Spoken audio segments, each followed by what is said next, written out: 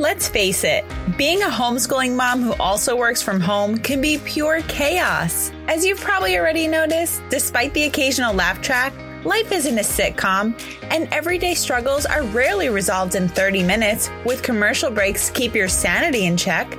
So the right strategies and mindset are vital for becoming more productive and less overwhelmed with all the things life throws at us. Enter the Simply Freeing podcast. Episodes for the highly passionate, busy, work-at-home, homeschooling mama ready to break away from cultural norms and raise lifelong learners. So let's kick stress to the curb, throw chaos out the door, and order in some peace and simplicity with a cup of coffee or 3. I wanted to talk today about homeschool mom guilt.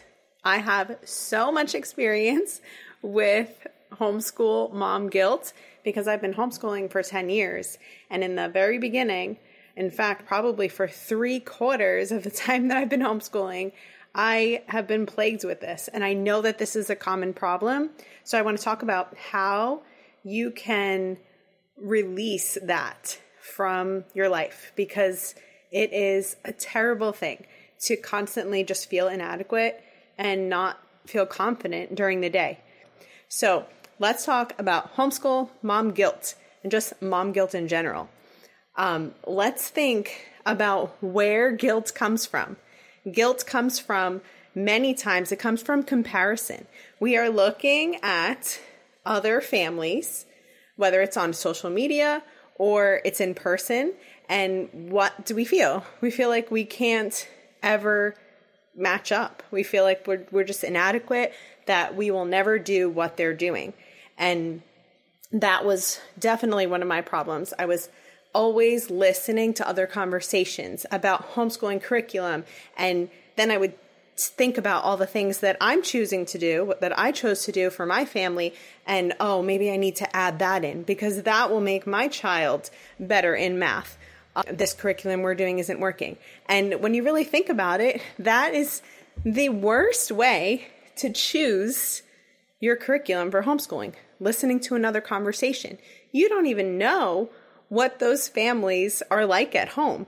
So guilt always comes from comparison. That I feel like that's the biggest way, for at least for me, that guilt has come from. It's come from comparing. It's also, for me, a big thing had to do with inconsistency. And a lot of times we get inconsistent just because we've over-prepared and we think that we can do all of these things. But guess what? We can't. Life happens so much. And we end up falling off and we end up just not staying with the things that we chose to do.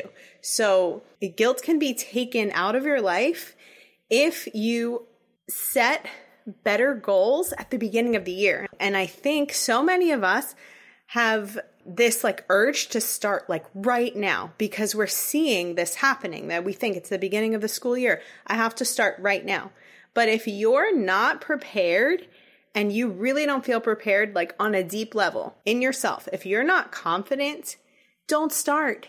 Wait until you can really, truly be excited about it, because your kids can sense all of that.